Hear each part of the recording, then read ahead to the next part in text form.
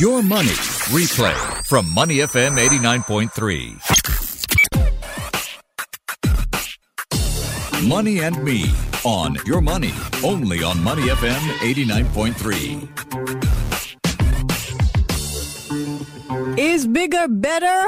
You're in Money and Me. I'm Michelle Martin. Two CapitaLand REITs in a proposed mega merger. So the local property trust sector is in focus here on Money and Me. I am talking with Arun Pai. He is the Chief Crystals Officer, leading investment at robo-advisory Crystal AI. It was all over the news yesterday when CapitaLand announced it was going to merge two of its trusts, CapitaLand Commercial Trust, or CCT, and CapitaLand Mall Trust, or CMT, in an $8 billion cash and stock deal. So this new combined entity called CapitaLand Integrated Commercial Trust is expected to be the third largest real estate investment trust in Asia, the biggest in Singapore, with a market cap of nearly $17 billion, combined property value of close to $23 billion. The combined entity will have the ability to take up to $4.6 billion of overseas acquisitions in developed countries while remaining predominantly Singapore-based. Arun, good morning. Thanks for joining us and sharing your thoughts. Let's start with the CapitaLand merger. What do you think led to the move to merge CCT and CMT? And how could this benefit the real estate investment trust company? Good morning, Michelle. Yeah, so obviously huge headlines in, various newspaper publications yesterday. I think personally the writing was on the wall when CapitaLand struck a $6 billion deal earlier in Jan of 2019, which they did with Temasek to basically combine Ascendas and Singbridge. As soon as that happened, the writing was literally on the wall where you needed to get the other competitors in the space had to basically scale up as quickly as possible to ensure that they aren't muscled out in an industry that requires extensive balance sheet to be able to buy properties and then, upsell them and stuff. So starting from Jan of last year, I think there have been 5 or 6 transactions already in this space. And truth be told, given that the Singapore market is obviously relatively small as compared to the rest of Asia or the world, it was inevitable, I would say.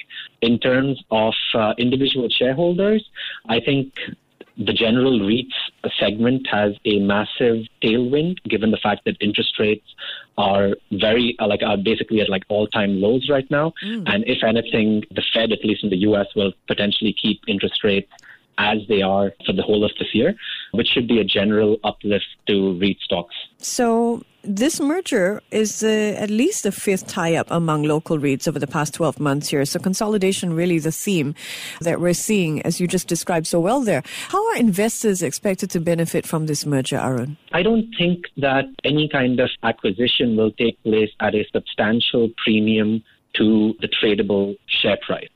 By that, what I mean is investors decide to start buying REITs hoping that they'll get acquired at a 20-30% premium and they can make money overnight or the next week or 2 weeks. I do not see that happening. I think it's going to be more of a long-term play where hopefully the management of both companies can actually realize those kind of cost savings that they've put up in all the various board presentations and stuff. Generally, the space itself is quite attractive for an investor, as I was highlighting, because of the low interest rates and more of the macro news. Don't expect to become rich overnight in this, but keep collecting dividends on a slow annual basis and keep it for the long term. And do you see this helping CapitaLand in terms of it being more competitive in the market in the long run? It's always a big question mark when two large entities combine, whether those realized synergies will actually take place. It's only been a year since, as you highlighted, the last 5 mega transactions. I think we will start seeing more information as and when earnings are released on a quarterly basis for the next, say, a year or two.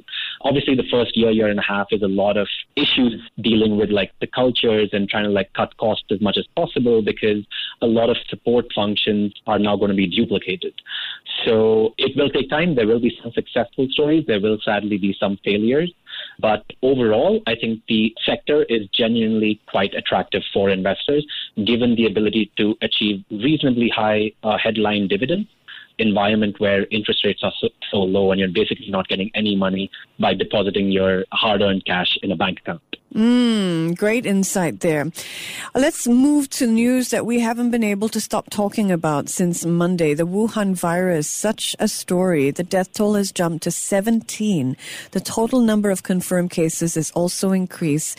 The outbreak has been closely compared to the SARS epidemic. But we are talking today about Wuhan, and what we do know is that Wuhan has suspended outbound flights and rail services. Citizens have been advised not to leave the city without a special reason.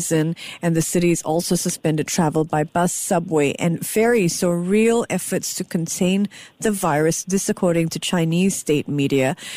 Arun, if the situation continues and a spread happens, what sort of economic impact should China prepare for? Of course, any loss of life is extremely saddening. And in a case like this, which is potentially contagious and given the interconnectedness of not just internally within China, but the entire region, it can get very scary very quickly. We all remember how massively, the economies got massively affected in Singapore and Hong Kong when the SARS outbreak happened, right? The roads were empty, property prices collapsed, transport segment stocks obviously took a massive hit, the hotel segment, the F&B segment. So in a sad way, the fact that SARS happened a while back, I think it taught governments on how to try and limit the effects of this. As you were highlighting, immediately they've stopped inbound or outbound flow of people from Wuhan coming closer to home. Singapore set up a task action committee immediately to ensure that the spread can be relatively contained. Sadly, it's too early to tell. Obviously, as an investor, we need to be extremely cautious and take a more concerned approach to investing. Keep a lookout for headlines. Hopefully the governments will be able to manage this. But if this thing really does start spreading, given the fact that it is so contagious, avoiding sectors that will naturally be affected by this, like in terms of transportation, F&B, entertainment, across the board, at least in the Asian region, it might be a good time to try and take some chips off the table. What do you see as the potential impact on oil prices, since there are concerns of demand devastation effect that the coronavirus could have on global consumption? I think it's a bit of a stretch right now to go into take that large leap. This could easily be, in a week or 2 weeks, the epidemic is somewhat contained only in a certain province. And the right steps, this is all contingent to the right steps being taken by the government. Of course, if this goes the other way and, transportation is grounded to a halt, basically, unless it's extremely urgent or required travel, then we will see the after effects on a macro thing like oil. But right now, I think that's a bit too premature to get into, I feel. Okay, Nomura Holdings and Barclays Bank have drawn similarities between the Wuhan virus and the 2003 SARS outbreak. Nomura expecting the virus to further dampen China's growth in the services sector. Barclays expects the virus to be felt more in transportation and retail. What are your thoughts on this?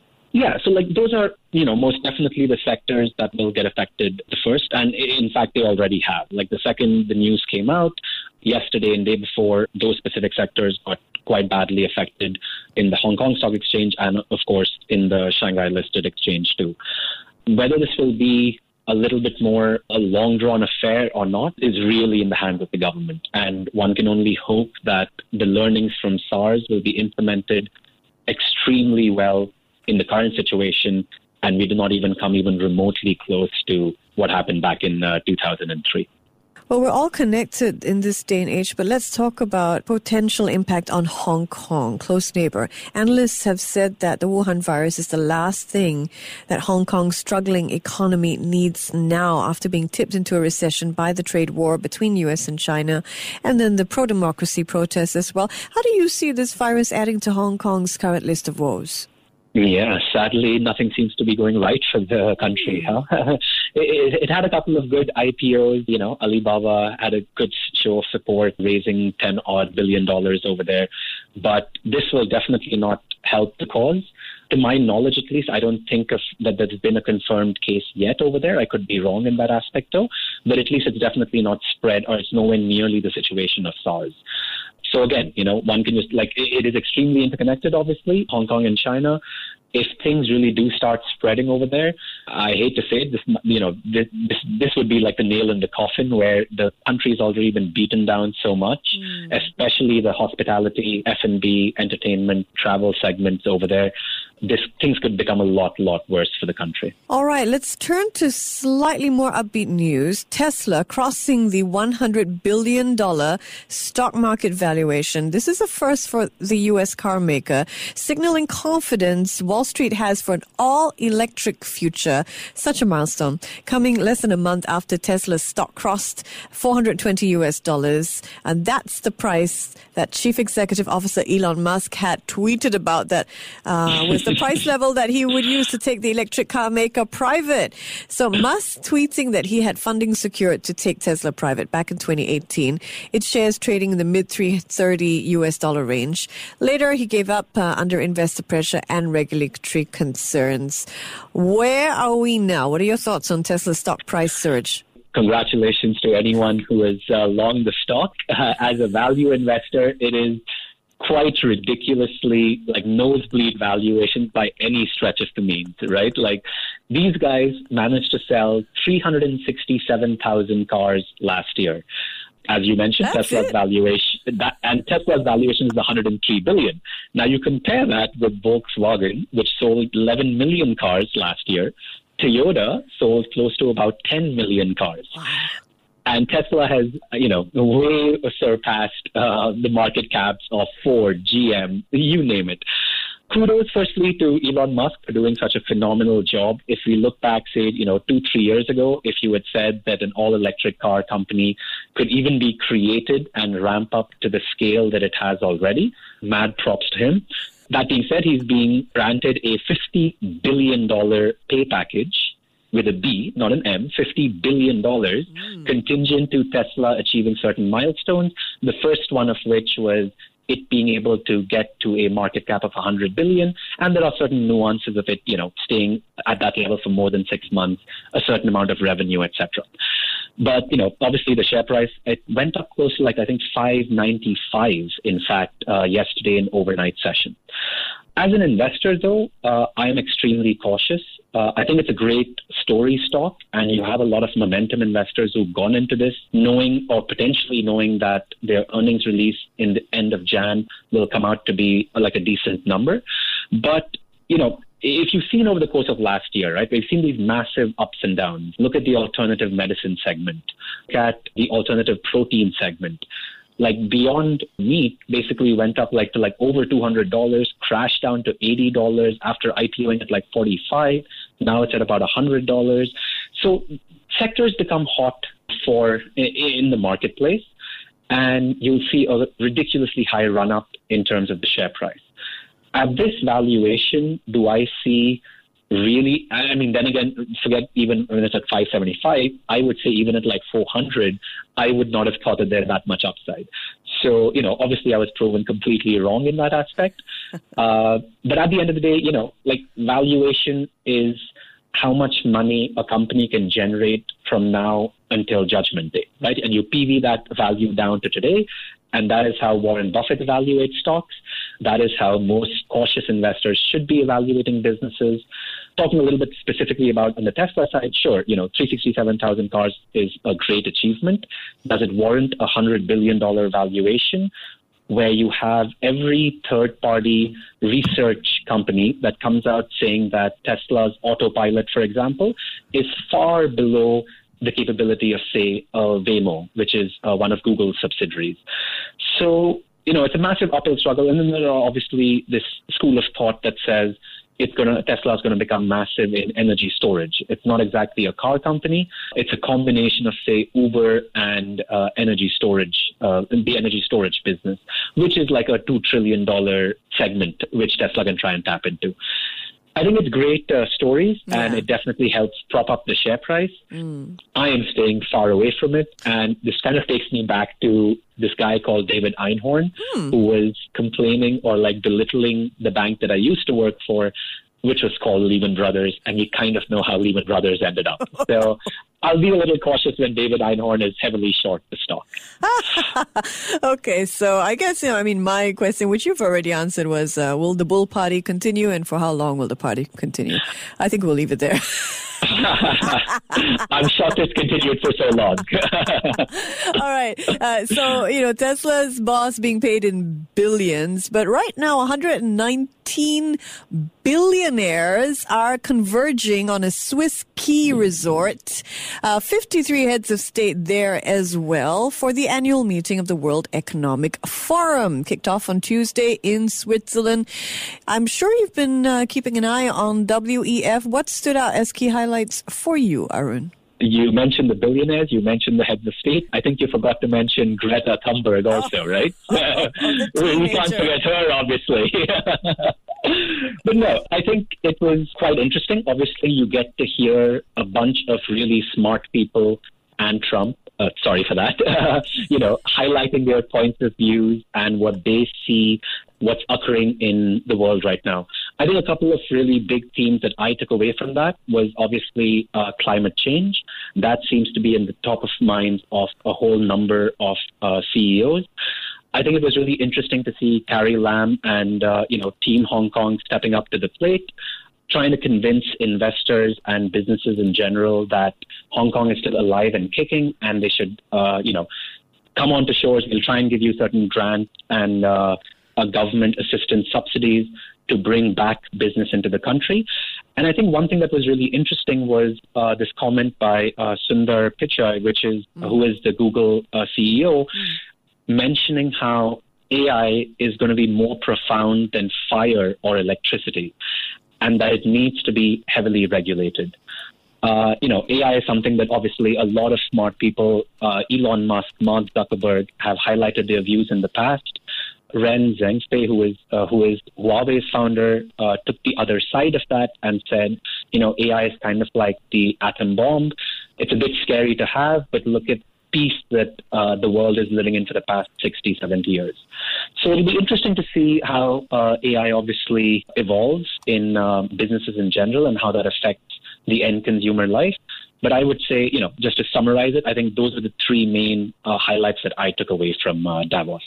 Okay, really interesting. So you're in the AI space, and Pichai has also written an editorial for the Financial Times where he said, there is no question in my mind that artificial intelligence needs to be regulated. It is too important not to. So, when Google is calling for AI to be regulated, saying with facial recognition and deep fakes, there are potential harms and social opportunities that need to be balanced, and the time to do that is now. You're in this AI space. Would you agree strongly? I actually would, to be honest. I think, even taking a step back, even before AI, like the size of technology companies in the world today is ridiculous. Like, you have trillion-dollar businesses that are basically controlling each and every single thing that we as consumers do. And for them to be able to disseminate information, which sadly in many cases of articles that appear on your Facebook wall, could be completely just fake news. And that leads to many potential societal issues where the government used to be able to regulate broadcasting companies to ensure that the right news is somewhat disseminated. Now you can have millions or billions of people getting to know some information, all because someone either tweeted something or on a private basis they shared something via WhatsApp, and that message got viral. I think regulation is definitely going to come. The only problem is, how is it actually enforced in this day and age of, high encryption, insanely complicated technology, which the governments are unable to even grasp. And me being in the AI space, even I'm unable to grasp it. So it's extremely complicated. I hope that, the world as a whole will be better off using this technology, because there is obviously a lot of good in it. One can just hope for the best, I guess. Do you think AI stocks have the potential to be some of the best performing stocks in the next 10 years with the growth of technology? If you look at the tech stocks in the past 10 years, they've been by far the best, the best performers in the S&P index. Well, and they're trading at, we can exclude Tesla and a couple of other technology companies, but in the case of, say, Apple, it's still trading at very reasonably attractive valuation. So, yeah, I think the future is definitely bright for certain technology stocks. But when you get regulation involved, we've seen what happened to a company like, say, Microsoft, where the share price is stagnant for 15, 20 years because the government came in and said, you have a monopoly, we will not let you do business as usual. Right. Will that happen to a company like Facebook that basically controls WhatsApp, Instagram, and Facebook? I would say yes. It's a matter of time. And how will they deal with it? How will the share price deal with it? I would say it'll definitely be affected by it. But it really depends on the conversations between the tech industry and the government to see what kind of a compromise they can achieve.